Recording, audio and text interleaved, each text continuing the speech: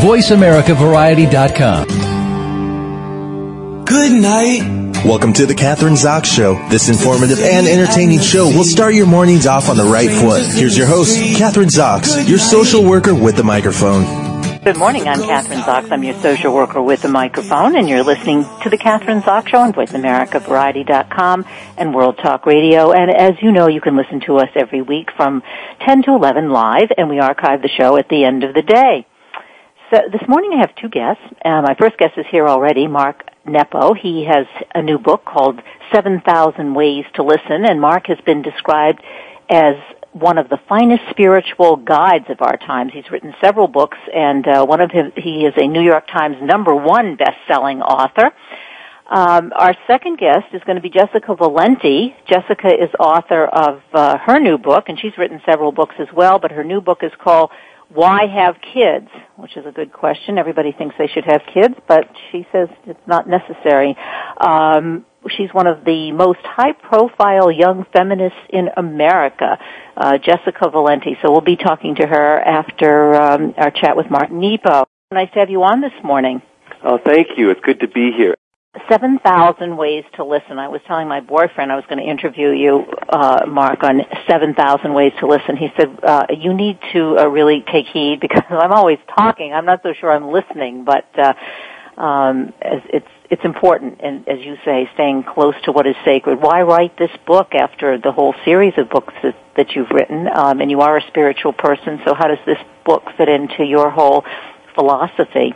Well, I think first it's always humbling that, this is my 13th book, and over the years I'm 61, and not one book that I've started has been the book that I've wound up writing. I think that each one is a learning and a path, and I think, most writers, I don't know if they would admit it, but I think, we write to learn what we need to know, not to tell everybody else how to live. And I think, I've written a book, or one of my earlier books was about courage, inner courage, and I think I wrote that because I needed to learn how to be more courageous. And I think it's interesting that, I really needed to learn more and more how to listen and what that means, because listening really is about opening our heart and our mind and bringing all of our presence so that we can get closer and closer to life. Mark, what was the defining, or was there a defining moment when you said, well, we have to listen? Because that kind of implies, I don't know where you were personally, but as you said, as an author, you write really for yourself initially, I guess, whatever your journey is, and then obviously you draw in all of the rest of us. So what motivated you at the time to write this particular book, 7,000 Ways to Listen? Well, I think that, really some of my early books were about the Book of Awakening, and, once feeling awake, my next book was called The Exquisite Risk. So once we're awake, it felt like, okay, how do we live here more fully? Well, it involves taking risk, and that led to courage. And through all of that, it was like, okay, if we chance and we're blessed for a few moments to be awake and to take risks and to find our courage, then what? Well, it really comes back to being here completely. Everything we could want and need is right before us, even though it seems so amazing to think that it is right near us. So how do we do that? It's by being open. Our eyes blink and open and close hundreds of times a day. Our heart and our lungs, constrict and expand. And our wakefulness, we get clear, we get confused, we feel alive, then we're numb. And I think that the practice of being human is one of return, of always returning to being open after we close, to always returning to feeling keenly after we feel numb or hurt. And so listening, which I really think is the first step toward peace, toward reducing violence, which means putting down our assumptions and our conclusions and our judgments and meeting the day as if we were the first man or woman to ever be here on earth brings us right back into this miracle of being alive. Do you think, Mark, that today, and well, in our culture, in our society, it seems as you're describing what spiritually sounds wonderful for us, kind of is our society, what we wake up to every morning is kind of in our daily lives, whether it's taking care of our families or going to work, is kind of antithetical to being able to do this. Well, I don't think it's antithetical. I think that, the busyness of daily living puts things between us and the immediacy of what matters. And so it's in the rhythms of our personal practice of how, when we speed up, we need to slow down. When I stop listening to you, I need to stop and open up. It's like a window gets dirty and we have to clean it so we can see through it again. Iron gets rust. Trees get moss. It's the nature of life that living covers us over, and feeling and being and opening our heart cleans us again. So I think this is the cycle of life. And so when I feel like I'm kind of far away from things, I know I need to slow down. And, when I feel afraid, there's a part of us that wants to speed up and run, and actually we need to slow down and be where we are. So these are all, the most universal things are also all very, very personal. And I think, it's interesting in our election season right now, and regardless of parties, and positions, it's so amazing to me that, if nobody's listening to each other, we need the best of everybody's thinking to meet the complex problems of our time. And I think the challenge is on all levels for us to stay in conversation and not to kind of have this dual monologue that keeps happening. And we all know that we do that in our own lives, don't we? Yeah, we do that as individuals, and I think with our family, with our friends, and I sort of getting this picture as you're talking of that we kind of talk at each other, and maybe this is, rather than, as you say, rather than listening. But how do you go about doing that? How do you? We're not doing it, as you say, politically. We're not doing it. The candidates are not doing it. We're not listening. Countries don't listen to one another. I think one of the things, and these are quiet braveries, that no one would know if you did or not. But one of the things is, the courage to have faith that who and what you are won't vanish if you listen to something different than your own opinion. That I don't have to, when we're talking, if you're a different faith or a different party or from a different ethnic background, that if I encounter you and I listen to understand what is this life before me that's different than me, that I won't vanish because I let something different in. So I think some of our resistance is because of our insecurity, because we don't have a solid enough sense that who we are won't disappear. I'm listening, and I have a question now. It made me. How did you, Mark? How did you get so wise? I mean, what was the process? How did you? How were you able to get to this point? Well, I think, in you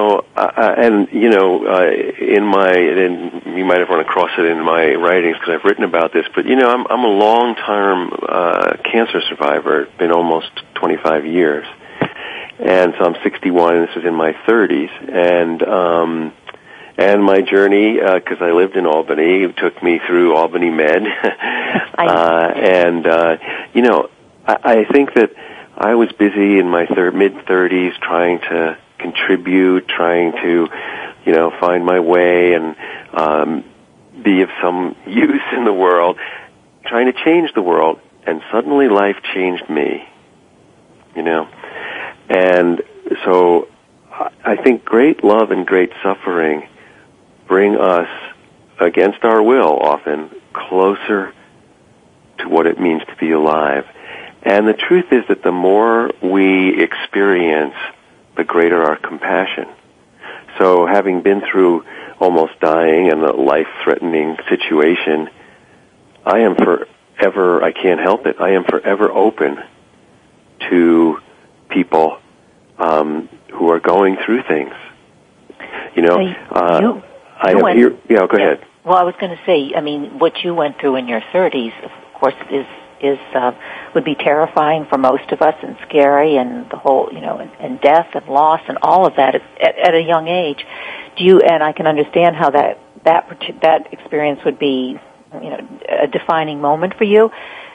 Does one have to have that kind of an experience to be able to do, to be able to listen, to be aware, to be awake, to do all the things that you just described? No, and I think this is a myth, a romantic myth that you've probably heard, that... Yeah, as a social worker, I hear it a lot, yeah. Yeah, that, you need to suffer if you're going to be an artist or this. What we need to do is live, and that means being open to the full human experience, but it doesn't have to, cancer is a disease. There's no reason to glorify it, but it's the space that it opened that is holy. And this could happen by the loss of a dream or the loss of a loved one, and it doesn't have to be loss. We can be thrust into a sudden, unexpected wonder or love that changes, if we let it in, how we see ourselves in the world. It doesn't have to be even, it might not even be visible. So, yes, I appreciate your question, because it's important not to deify suffering. I think that, like gravity, there are two major ways that human beings grow.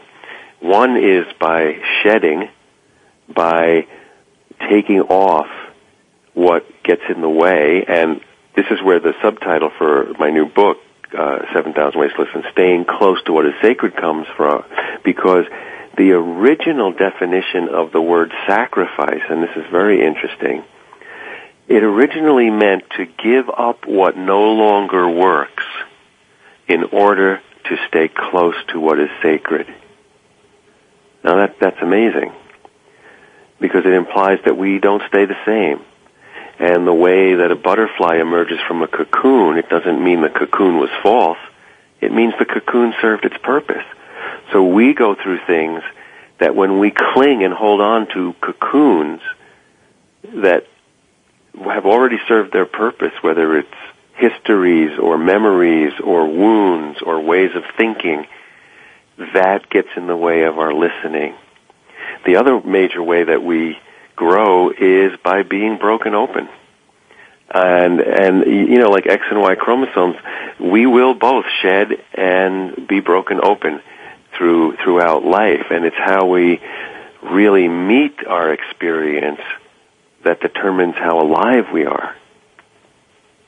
I want to get back to the first one, because you sort of sacrifice, because the connotation of sacrifice, or at least my understanding, it has kind of a negative connotation, and you just put it in a very positive way. Sacrifice is really just being able to let go of that which is no longer useful to us, so that we can go on and grow, I guess, in more meaningful ways.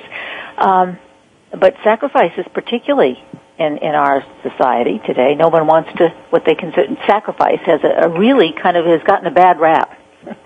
Well, I think that, so many concepts and words over time have been diminished, and that's part of, each generation has a chance to reclaim what they really mean. And, there is a sacrifice, of course, as we know, especially in times of conflict or war, where people literally give up their lives for the sake of the community or the whole. That's unbelievable.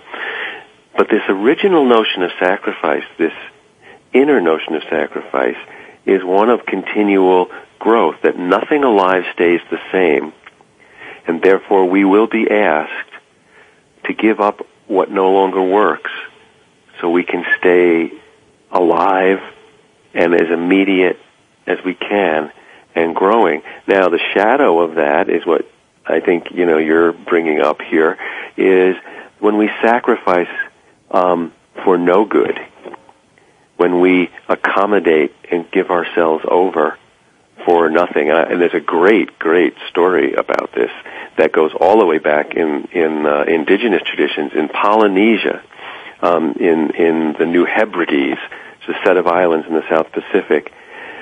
There's a story, human beings were considered to be immortal, that they would live forever, and the way that they did this in the early cultures, the myth was that they would, when they would get old, they'd go to the river and take off their skin. They'd shed their skin like a snake or a crab, and then they would be young again. And the chiefess of this village, this tribe, Alta Marama, her name meant changed skin of the world. She was getting old again, and she went to the river, and she took her skin off, and she left it in the water. And as she turned to go back to her family, she noticed it caught on a stick, and she didn't think anything of it. And as she went back, her teenage daughter saw this young woman approaching, and and she said that she was her mother, and she didn't recognize her, and she got very afraid and angry. And her mother said, no, in time you will have to shed your skin too, and I will teach you how to do this, and it'll be fine. But her daughter couldn't be consoled and was actually repulsed and was so upset and angry that Ultimarama went back to the river and put her old skin on to appease her daughter's fear and anger and worry. And it is said from that time on, human beings lost the ability to be immortal. That's quite a story. Oh, isn't that amazing? That is an amazing story, yeah. Wow. All right, this kind of leads me into my next question, because you talk a lot about joy. And you write a lot about joy. Let's talk about joy. What is joy? Well, I think joy is different than happiness. I think that I'm coming to feel and understand, as I get older, I think as we do chance and work to be as present as we can, I start to feel more than one feeling at the same time, I think in the depth, they merge, they overlap. And I think that, I think joy is like the ocean. And all the different feelings, anger, worry, doubt, contentment, frustration, they're all waves in that ocean.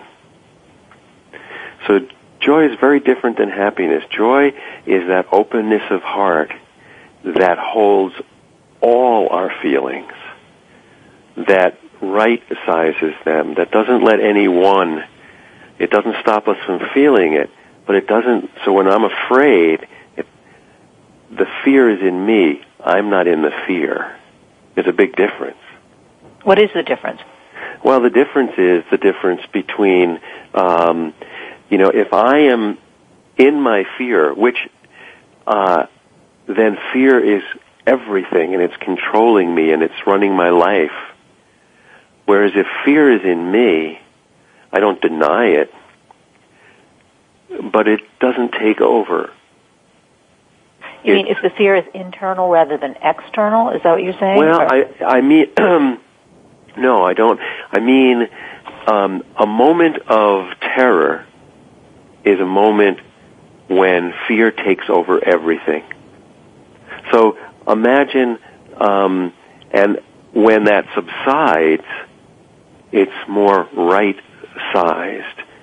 It doesn't go away, but it's now in perspective with the rest of life and all the things around us that are not afraid. One of the things that, so it's natural when we're in pain or worry or in fear, that the initial rush of those sensations are overwhelming. Of course, that's what it is to be human, But if we stay there, we are now living in the house of fear, in the house of pain. Now, we're human. I can't just all of a sudden, if I'm in pain, say, oh, I don't want that pain to be there. But let me tell you another story about this. And this is an ancient teaching story from India. So there's a master and apprentice. There's always a master and apprentice. There always is. Right. And the master tells his student, who's always complaining about life, he says, look, get a handful of salt and bring it to me. Put it in a glass of water and come to me. Okay, so the student does it. Now he says, drink from the glass. Well, he drinks from the glass and he spits it out, and the master says, what's the matter? And he says, it's bitter. He says, now get the same amount of salt and follow me and carry it in your hands quietly. So they walk, and the master leads the student to a lake, and he says, now put the salt in the lake, and he does. And he says, now drink from the lake. So he kneels down, he scoops up some water, and it drinks from it, and it's dribbling down his chin, and the master says, well, and he says, oh, it's fresh. And the master looks at him and says, stop being a glass, become a lake. Stop being a glass, become a lake. And I love that these are anonymous stories that have been told through the centuries. So what that is saying is that no one gets through life without the handful of salt, without the irritant, without the pain. It may look different, it may feel different in circumstance, but everybody has their part that they get. How can we relate this to, I always like to relate it to very specific things. We'll say in my life, the aging process, and I think you do mention that as well. The challenge of aging. Let's take that. But let me just say the lesson from that story, and then let's try to apply it. So the lesson from that story is what he's saying is, we can't eliminate pain, but when we experience pain, one of the only things we can do is enlarge our sense of things. Because then if we stay small, we will become bitter, like the salt in the glass. If we enlarge our sense of things, we won't eliminate the pain, but we have a chance of right-sizing it.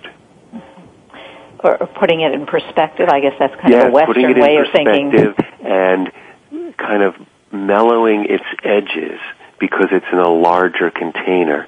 So an example for me is a few years ago I had thank God I'm fine, but I had a real serious stomach ailment. And it was about 6 months, and my stomach stopped emptying, and so whenever it was like a backed up sink, and it took months to heal, and whenever I would eat too much, we're talking very little, I lost lots of weight, I would unpredictably get these very serious pains in the middle of my stomach. So this was during the summer. We have bird feeders out where we are, and once a year we have Baltimore Orioles come to our feeders. So I'm in my living room, and I'm looking at the bird feeders, and just as the Oriole comes, I get one of these attacks. Now, there we go. Okay? I can't deny the pain, but the pain that I was in is not all of life. And I didn't want to miss the Oriole who was only coming for 1 or 2 days. So I had to somehow feel both. I had not to deny the pain in my stomach, but I had to realize in that moment, that's not all I am. Not deny it, but not drown in it. And actually taking in the beauty of the bird wasn't just a nice thing. It was like that lake instead of a glass, it actually became part of the medicine. It didn't make the pain go away, but it enlarged my sense of things. And so I was able to feel both. It reminds me, I'm thinking as you're describing that, the pain in your stomach, and then watching the Baltimore Oriole. And I have 3 kids, but when you go through a natural childbirth, then, there's a lot of pain, but in order to help you to kind of dissipate the pain or not focus on the pain, you focus on something else, something more pleasant, something, whatever that is for you. And, the pain is still there, but you supposedly are able to open up your world to something else and focus on something else while you're going through labor pain. Yeah. And it does work to some extent. Well, and the thing is that, the heart, we are trained to go from one thing to another and to shift in everything, but the depth of living keeps inviting us into a place where everything is unified. So when the heart is remarkable, and so is the mind, and the heart can hold, like that ocean, many, many things. And we often resist it because, it's hard for us mentally to put it together. It's not neatly organized like all of our things in our kitchen cabinets. They're not in place. But the aliveness that we are come into when we are asked to let things come together is a resource, and that has a lot to do with resilience. I'm thinking about talking about loss, and I remember having a conversation. Actually, he was a physician talking about, and you obviously write a lot about loss, but that life really is a series of losses. And, from the time that you're born and you lose you're not in your mother's womb anymore, or you nurse your baby and then you stop nursing the baby and the baby has to separate and going to school. And so it's a series of losses. And it's kind of how I don't know how this fits into necessarily what you're talking about, but it's how we adapt to those losses. Well, yeah, I think that loss is, as you're saying, is a natural part of life. And the thing is that every loss, just like every wound, is an opening. And when we feel that, it doesn't feel good when we're opened. But then the opening lets in light and lets in other things. And this is just what we're talking about, is not to deny the loss, but to also allow the other things to come in. During my cancer journey, I had a friend who also I had met in the cancer journey, in the cancer rooms, who I just loved and became very close to. And when she passed away, I remember it was a beautiful, beautiful spring day. And I felt so bereft that she had finally died.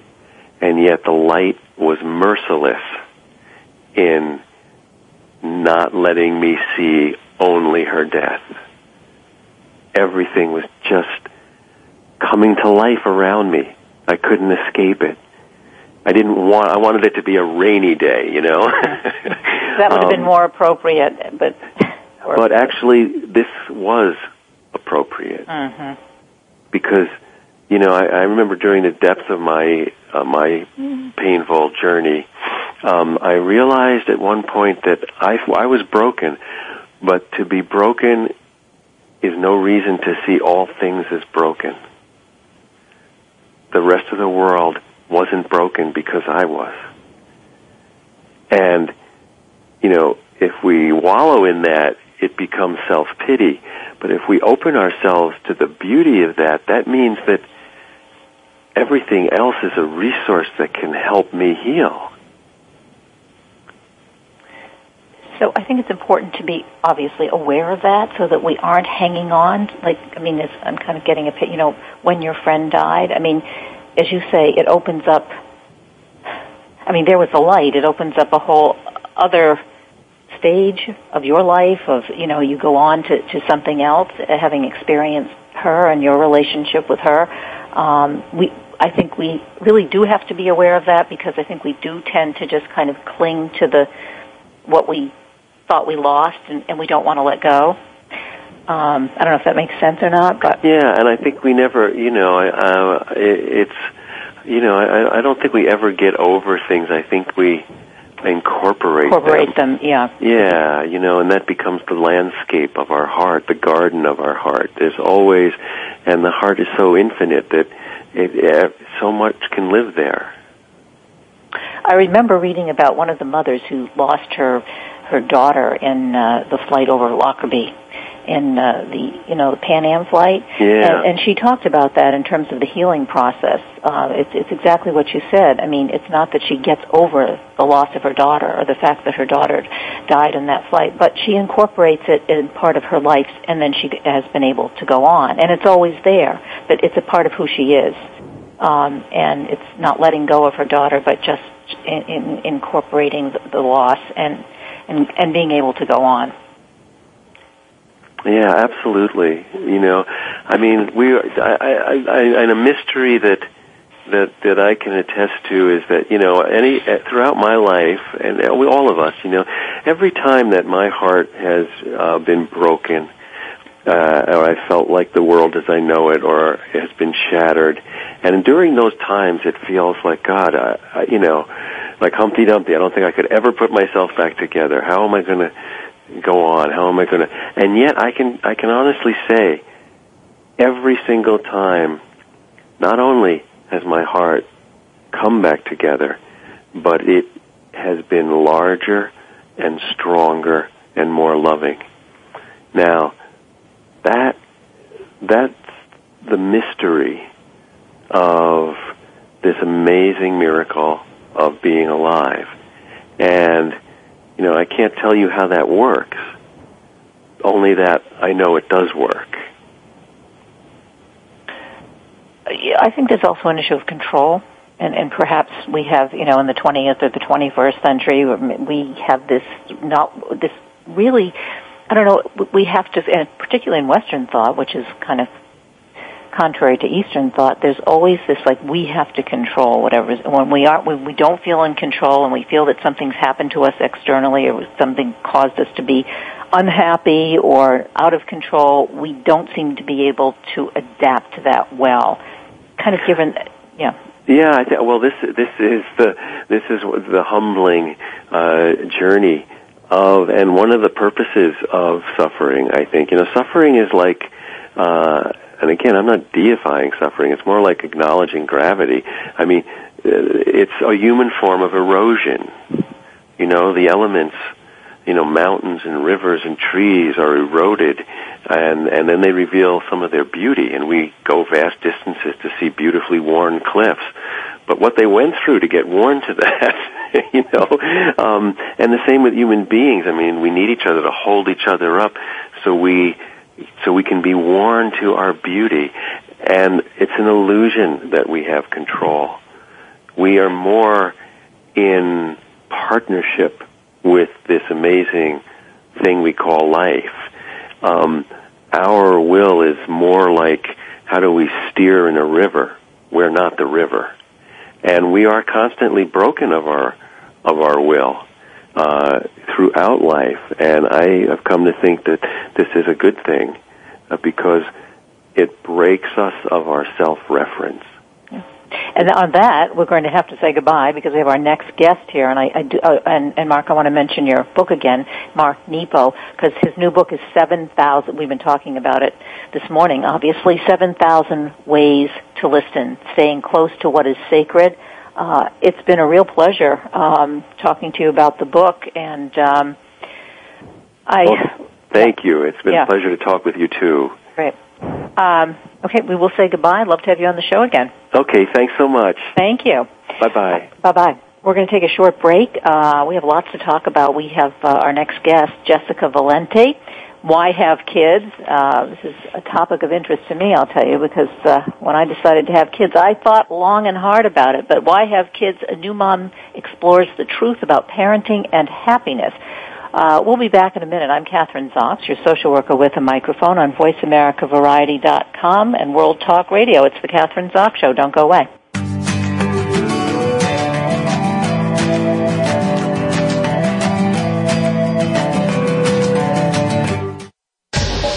Get the news on our shows and other happenings by following us on Twitter. Find us at VoiceAmericaTRN or twitter.com/VoiceAmericaTRN. We all want to be happy, but consider that conventional thinking is what got us where we are now.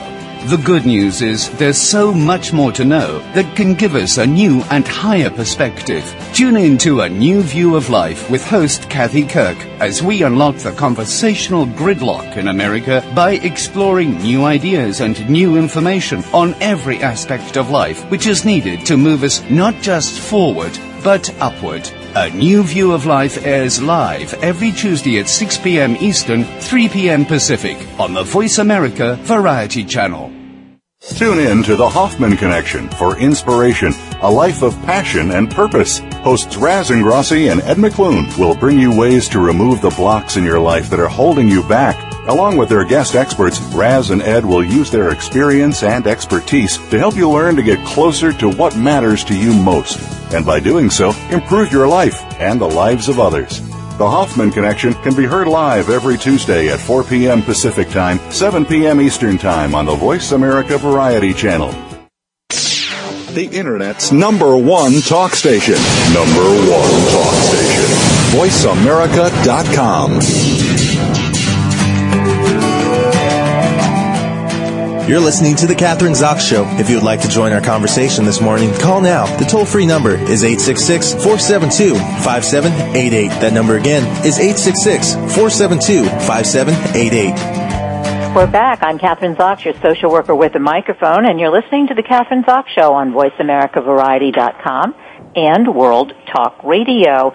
Joining me this morning is my next guest, Jessica Valenti, author of Why Have Kids? A New Mom Explores the Truth About Parenting and Happiness.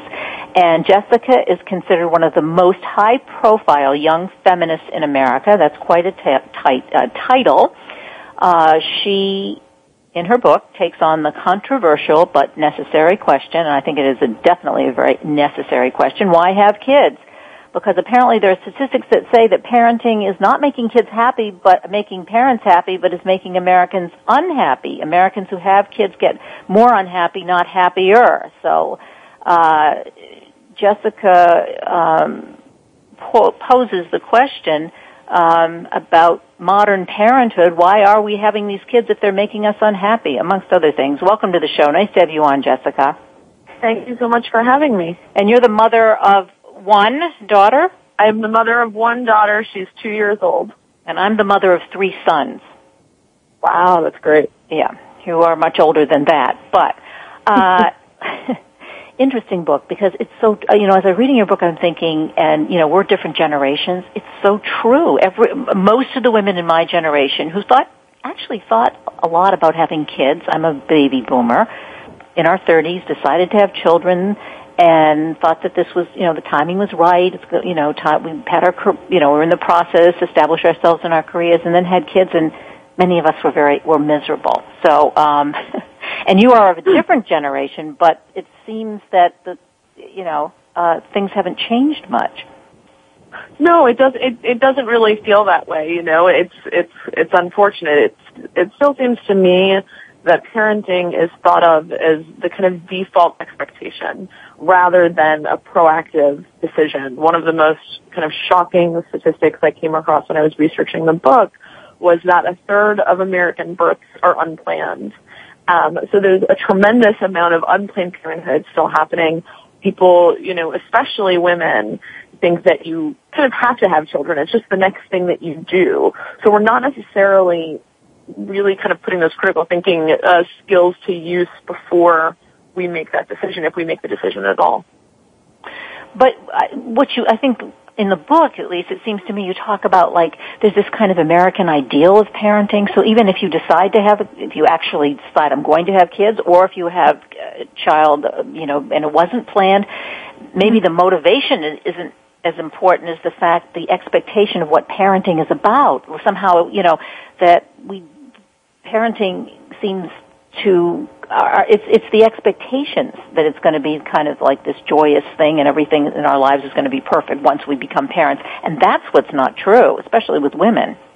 Yeah, no, that's exactly right. It's the expectation that's really doing us in. It's not only expected that we will want to have children, but that once we do have children, it will be the most joyous, fulfilling, wonderful, amazing thing of our lives.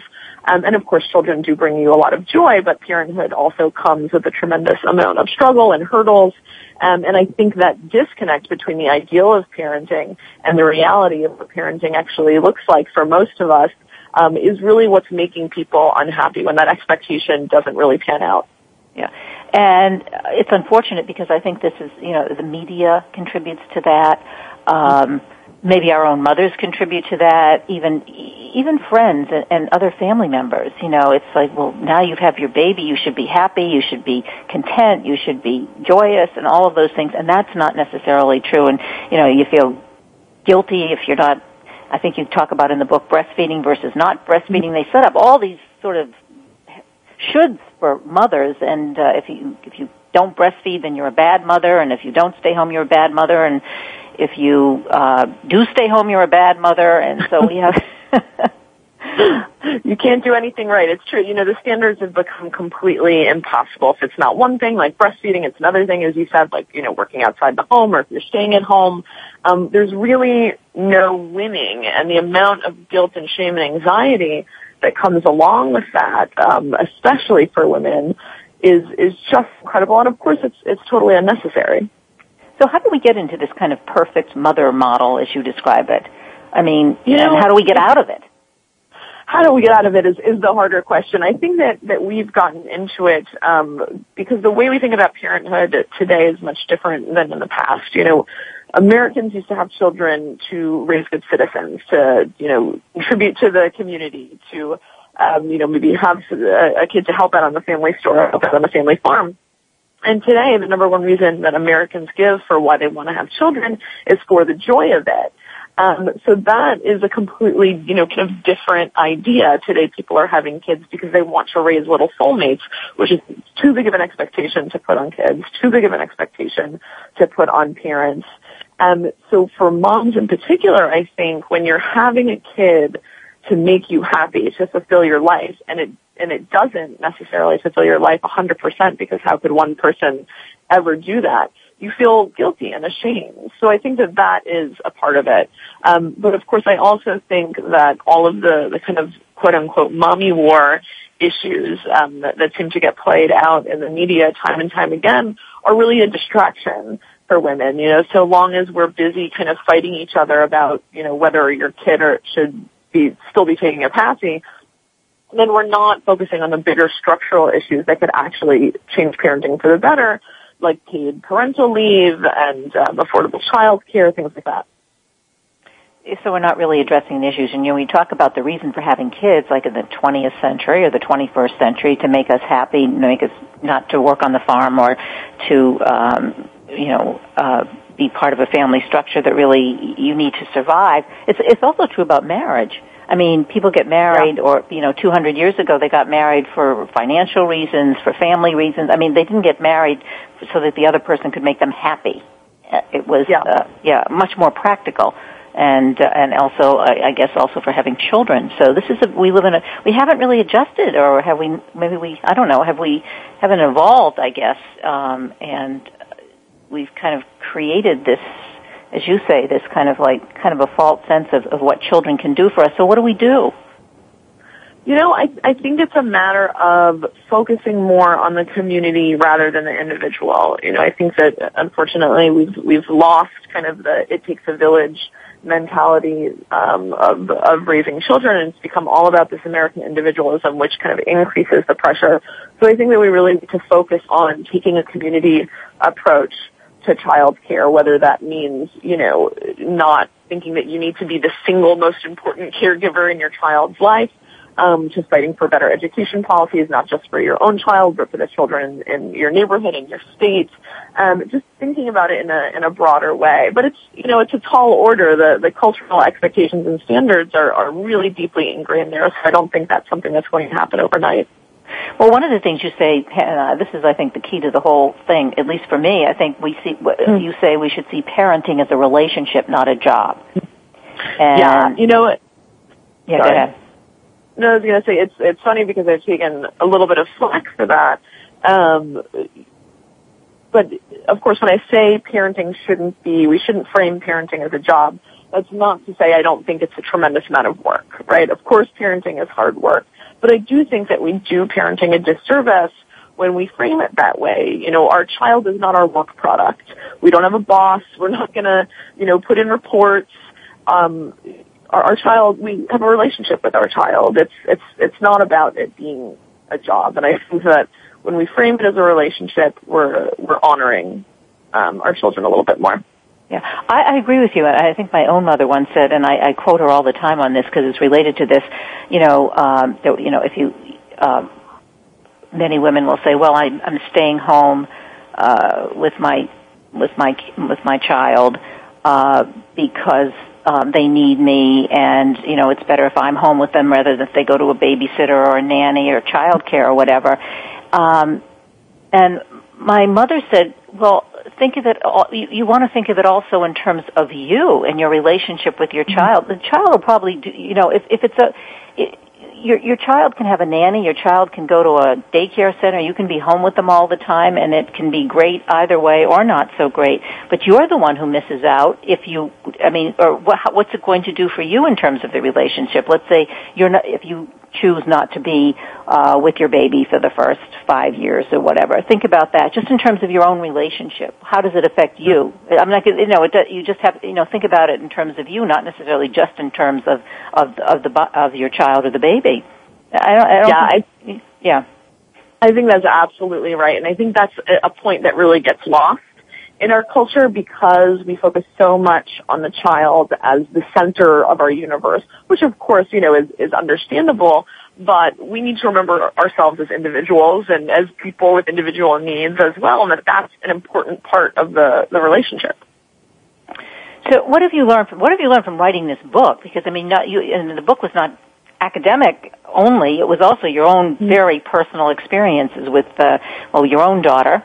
You were going to have this perfect birth, which didn't end up to be the perfect birth. So you started out with a different kind of a situation than you thought. So just, we don't have that much time left, but talk about that, like your own experience, because it seems to me that's one of the motivations for writing this book. It was a tremendous motivation. I started off thinking I was going to write something completely different, and then, as you said, I thought my birth was going to be, midwife assisted and wonderful, and that early parenthood was going to be amazing, and I got very sick late in my pregnancy, and my daughter was born 3 months early and spent a few months in the hospital and had health problems. So it was a very scary sort of fraught entry into parenthood. And of course, that's an extreme example of my experience, but a lot of the parents that I spoke to had some sort of variation on that experience where they said, this is just not what I expected. And I think that reality, and again, that disconnect between the ideal and the reality, is part of what is making parents unhappy. And so it really deserves some further inquiry and conversation.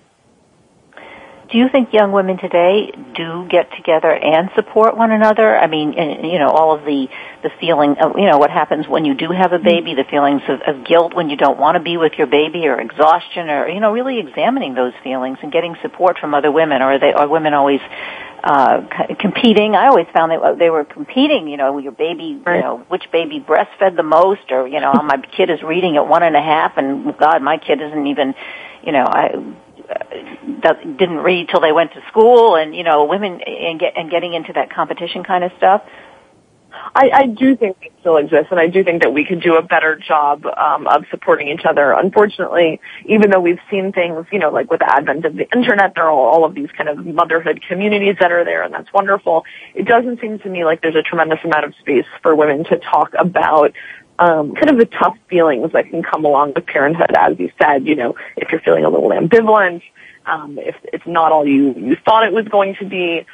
Those are still really stigmatized emotions for mothers to have. Yeah, and that's really surprising to me. As you say, there's all this information. You can connect with other women on the net, which 10 years ago you couldn't do it in the same kind of way, and you would think that would help and bring women together. But you're saying statistically, or in your experience, that's not really true. Women are still. I still think that there are a lot of communities of judgment that are out there, and that's not to say that there aren't communities that aren't wonderful. There are. But that hasn't been my experience with the vast majority of online spaces, at least. But I do think that the platform is there. If we could just build the will, I think it's totally possible to have those kinds of support systems. I think the one thing that really has to be made clear is the fact, I don't know if you agree with me, but there are lots of different ways to parent. I mean, you take care of your kid, you love your kid, you provide a secure environment, whatever that is. Those are the kind of the general overall good stuff about parenting. But the rest of it is just open to who you are, what kind of a person you are. I mean, there are so many other factors. You might be a mother at 40 or a mother at 20. You may be married, not married, gay, straight. But all of those different scenarios can provide wonderful parent. You can be a good parent, and something it has to fit into your skill set as a parent. And if it doesn't, then everyone's going to be miserable. I absolutely agree. I don't think there's one perfect way to parent, one particular ideology, parenting ideology that works best. It really is about the individual, but unfortunately our culture of parenting has become such that it's not enough that we love our kids and that we care for our kids. We have to have the perfect child and the perfect parenting experience 24/7. The pressure is just enormous, and again, it's completely unnecessary. So how do men fit into this? That's the big question. I think that we don't talk about men enough in these conversations, and I tried to make sure that wasn't the case with my book. Men are more involved in parenting than ever before than in years past. They want to be more involved parents. They want more work flexibility so they can be at home with their families more. But still, we have the cultural stigma against men who, let's say, want to be stay-at-home fathers. And we still have the problem that the vast majority of care work is still being done mostly by women. Do you think that, in your experience, Jessica, like men who do, let's say, take those men who do stay home and they are the primary caretakers. Maybe there aren't that many, but we could probably look to them. Do you think they get into the same kind of stuff that women get into? I mean, first of all, they're not going to compete on breastfeeding because they can't breastfeed, okay, right? So that's one topic that's out the door. And maybe some of the others as well. I mean, do you think, or are they more laissez-faire about it, or they don't feel like there are expectations that are so binding? Or I was just curious if you've had any experience with that. I don't think that they feel the same sort of anxiety and guilt that women are made to feel. I really don't. I think that there are certainly struggles that are unique to being a stay-at-home father, but I don't think that the kind of identity crisis of if I don't do this perfectly, I am not a good person, I am not a good father, comes along with parenthood for men in the same way that it does for women. Yeah, because they don't have to have the perfect birth. They don't, I'm thinking of a lot of these issues that women, struggle with from the very beginning when it comes to parenting, which men really don't struggle with. Maybe the competitive stuff is like, who reads first and all that kind of stuff gets into play. But I just wondered, since there are more men actually staying home full-time, what the differences were between men and women. So, what do we want to leave our listeners with? Well, I guess I would say, what I hope with that happens with the book is that it starts a conversation among parents who are interested in thinking critically about these issues, who are interested in ending the guilt and the shame that comes along with parenthood, and who are interested in creating change, not only in their communities, but, on a broader level as well to help make parenting a little bit easier. When you also childless couples. What about childless couples? I mean, because there's always a judgment. You can feel it if someone says, well, we've decided we're not going to have kids. We don't want to have kids. Oh, you're selfish. All these things, these kind of, why aren't you, is there something wrong with you? On and on. So how do we view childless couples? There is a real judgment, I think, towards them. There's a tremendous judgment. So it's amazing in this day and age that we still have that. But yes, absolutely right.